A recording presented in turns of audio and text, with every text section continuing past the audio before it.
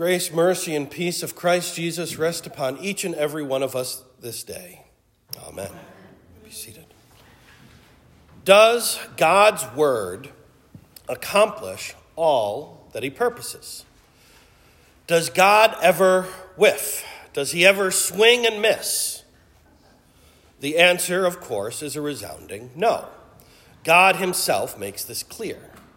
Speaking already 7 centuries before the birth of our Lord, God declares to Isaiah and to all the Israelites through Isaiah, "For as the rain and the snow come down from heaven and do not return there, but water the earth, making it bring forth and sprout, giving seed to the sower and bread to the eater, so shall my word be that goes out from my mouth. It shall not return to me empty, but it shall accomplish that which I purpose, and shall succeed in the thing for which I sent it." God never whiffs. I do not know about you, but that is a whole lot easier to believe when I am actually seeing results. But you know as well as I do that there are plenty of times when it certainly seems like a big old swing and a miss. Even the gospel lesson seems to reinforce this. All that seed that was sown, only to be devoured or choked out, scorched and withered. Yes, that seed fell on the good soil, did produce 100-fold. Praise God, right? But what about all that other seed that did not fall on the good soil? And let us face it, looking to real life only serves to reinforce the belief that there are plenty of times that God seems to swing and miss. We do not see the fruitful results that we are looking for. We only see failure. No matter how much we call upon God, no matter how much we pray and read our scriptures and come out to church, no matter how much Jesus we throw at the situation, we still only wind up facing emptiness and void.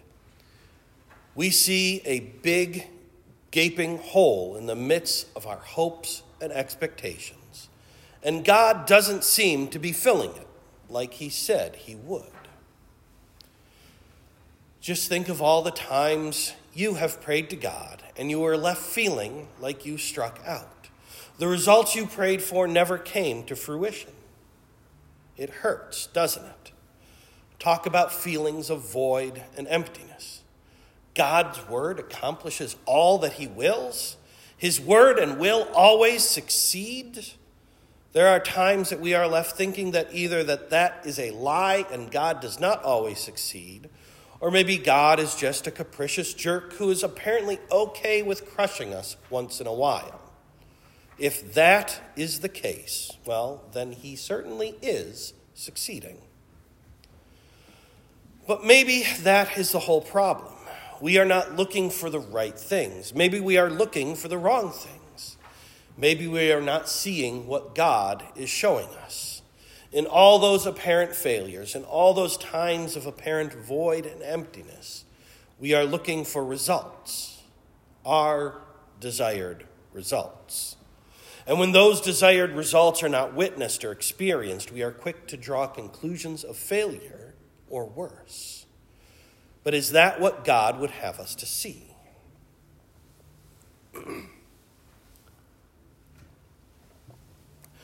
Back to the parable. It was not just the good soil that produced results. All those other soils and circumstances produced results too. No, they were not the results that anyone would anticipate or hope for, but they were results nonetheless. The birds are snatching the seed away before it can take root. The rocks provide no moisture or nourishment for the seed to take root and grow. The thorns and weeds are choking out the young growth. And your Lord makes clear what all these different things represent. The devil is snatching away the word from the heart. The rocky soil represents those who hear the word and rejoice, but since there is no root, they spring up in belief and then just as quickly fall away when the heat gets turned up. They have no nourishment, no moisture. It is no wonder that they wilt and die. And as for the thorns and weeds, the cares and riches and pleasures and worries of life rise up and choke out the faith. Bottom line, the result is no growth, no harvest. Now, before we go too far and turn this into a how-to lesson on successful mission and evangelism, which often happens, consider the fact that our forefathers appointed this text to be heard in the weeks leading up to Lent. Yes, there is no denying that this text speaks to the realities of mission and evangelism. No one disagrees. This is the reality of sowing the seeds of God's word. It will and does take root in good soil and produce good fruit. It also will not and often does not take root and produce the growth and fruits that we hope for. That is reality. However, this lesson is not a how-to tutorial, as in, sow the seed only in good soil and do not waste your time sowing the seed in all those other places, because it will not produce the intended results. We do not know that. God can plant a tree in the middle of the sea. Nothing is impossible for God. The very fact that prostitutes and tax collectors and condemned thieves repent and believe and are saved is proof of this. The very fact that the good soil of the Pharisees only proved to be hard as rock and full of devilish birds and weeds is proof of this. All of this is absolutely true. But that is not why this text is appointed for our hearing on this particular day. I want to take you back to the words of our God and Father, words that he spoke at the baptism of Christ, words that he spoke again at the transfiguration of Christ. This is my beloved Son, with whom I am well pleased. Listen to him. Listen to him.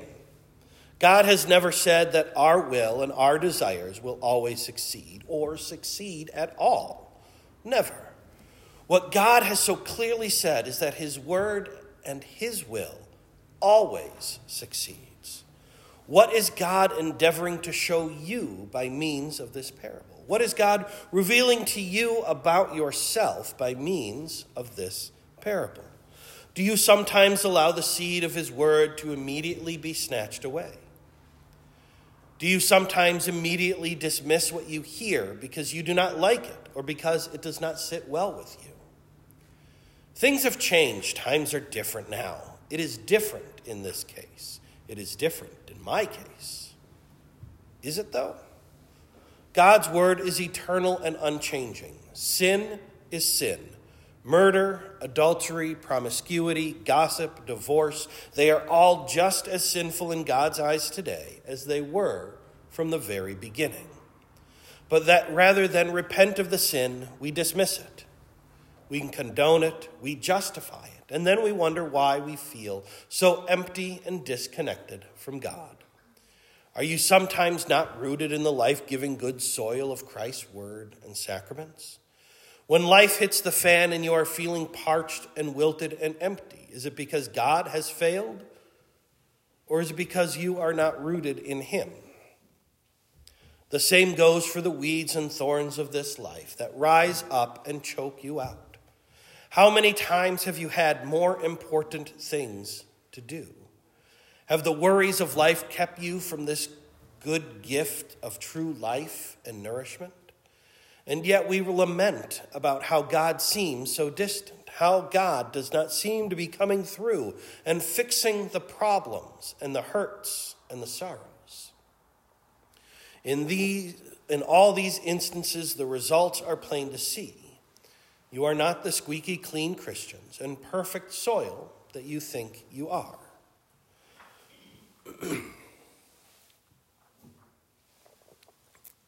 Dear children of God, listen to the words that he himself taught you to pray. Thy will be done. There is nothing in there about my will be done. Thy will be done. Your will, Lord, be done. What does this mean? The good and gracious will of God is done even without our prayer, but we pray in this petition that it may be done among us also. How is God's will done? God's will is done when he breaks and hinders every evil plan and purpose of the devil the world, and our sinful nature, which do not want us to hallow God's name or let his kingdom come. And when he strengthens and keeps us firm in his word and faith until we die, this is his good and gracious will. What is the will of the Father? Thinking in terms of results, look to the cross. The cross of Christ is the will of the Father. Does his crucifix look like anything you would ever anticipate or hope for in terms of witnessing the love of God? But that is exactly what it is. The cross is the incomprehensible love of God for you. Christ was nailed to the cross for your forgiveness, for your life, for your salvation. The will of God is that no one dies in their sin. The will of God is that all turn from their sin and hold fast to him and his undeserved grace, mercy, and peace that surpasses all human understanding. The results of his love for you are plain to see, not just on the cross, but here in your very presence and hearing. Take and eat. Take and drink for the forgiveness of all your sin. This love for you will never fail. My grace is sufficient. And it is, for here is the proof. Here are the results. May this seed of his law and gospel take root in your heart and spring up to bear abundant, repentant, God-pleasing fruit. May you ever, by his grace, be the good and receptive soil he desires for all mankind. May this gracious divine reality give you the results he intends, his peace, which surpasses all understanding. And may this same peace guard and keep your hearts and minds in him from now unto that time when the Lord of the harvest mercifully calls you home and plants you firmly before his heavenly throne with angels, archangels, and all the company of heaven for all eternity. To him alone be all glory, praise, and honor. Amen.